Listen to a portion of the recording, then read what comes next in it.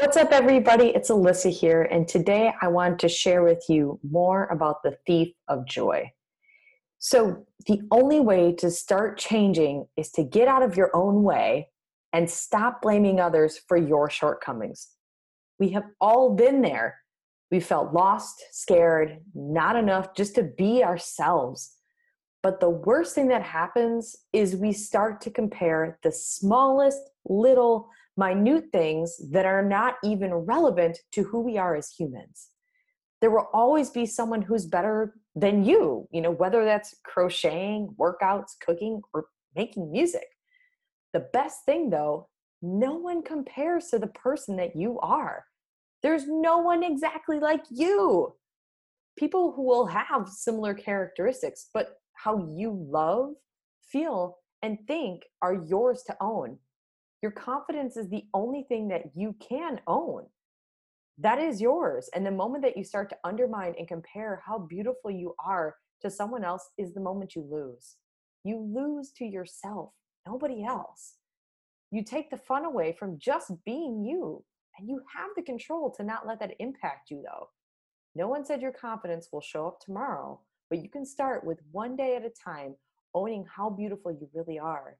So let's talk about if you're in a relationship with a significant other and you see someone else talking to them. For you, do you automatically get jealous and talk about how much better that other person is compared to you? Like, I've had my moments where I thought someone was better for my partner because they read more books. So silly, right? My partner loves books, but I mean, really, that shouldn't have any bearing on me. That's something that she's super interested in. And I can't compare myself to every person that loves books that she interacts with because, one, that would be exhausting for my mind. Two, she values me for the person I am, even though I don't read the same number of books that she does. And three, I love who I am with all of my areas of interest, and she didn't choose me just for my book choices. We align on so many amazing things, and if I'm willing to allow my mind to get whacked out over someone who just speaks with her that her love of books as much as she does, that they are automatically a better partner for her, when that was never really even why they were talking in the first place. That becomes my own issue, not hers. I have to own that confidence. And I get it, we've all had our moments that we compare ourselves to other people's hobbies, and we chalk it up to ourselves as we're not good enough for that, our own partner. It's such a silly, ridiculous game. There's no reason to compare or to be jealous. Our minds are the only thing we can truly have control over. And if you're going to be the one to sit and compare and tear yourself down because someone breathes better than you, it's time for some introspection and self-reflection to see how you can improve your own mind. You're a beautiful person, and you wouldn't be who you are today if you didn't at one point believe you brought value to your life and to the others around you. You want to be better. You have to first acknowledge, though, you're the only one getting in your own way. If your daily routine becomes brushing your teeth, washing your hair, having your coffee, and then mentally bashing yourself for the rest of the day, you're done your whole day wrong. I know this isn't how we all live our days, but I know a lot of us have done and have had those self-loathing days that turn into weeks, sometimes months. Was that time bashing yourself even worth it? Did it make you sleep better? Did it improve your relationships? Did it improve your well-being? Doubtful. I'm begging you, your soul is too precious and so to be so damn mean to it. The only comparison game we should all be playing is comparing ourselves to the day we lived before, and have we improved at all?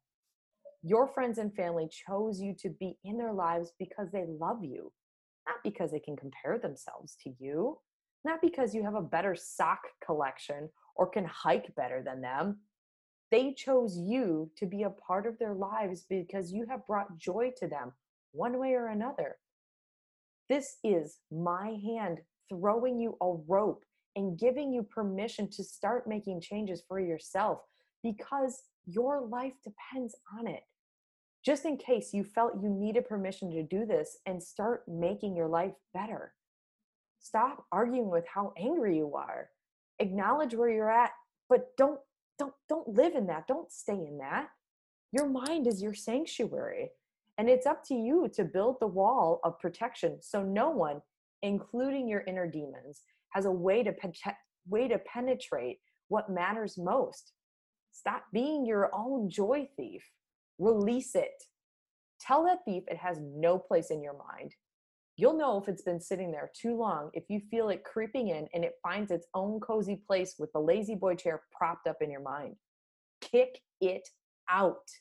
It hasn't paid rent and it hasn't signed a contract. Throw it out. And then with the good things that you've invited to take the joy thief's place, start connecting that energy. Practice words like I'm strong and I'm confident. It may feel very foreign at first, but that's okay. Keep practicing that muscle and you will get there, because that joy thief has no place, no reservations to take any spot up in your mind. I hope this helped you today, because you know what? You have the confidence to become the best person that you are. So start. Be today, be day one, and you can do this. Have a great day.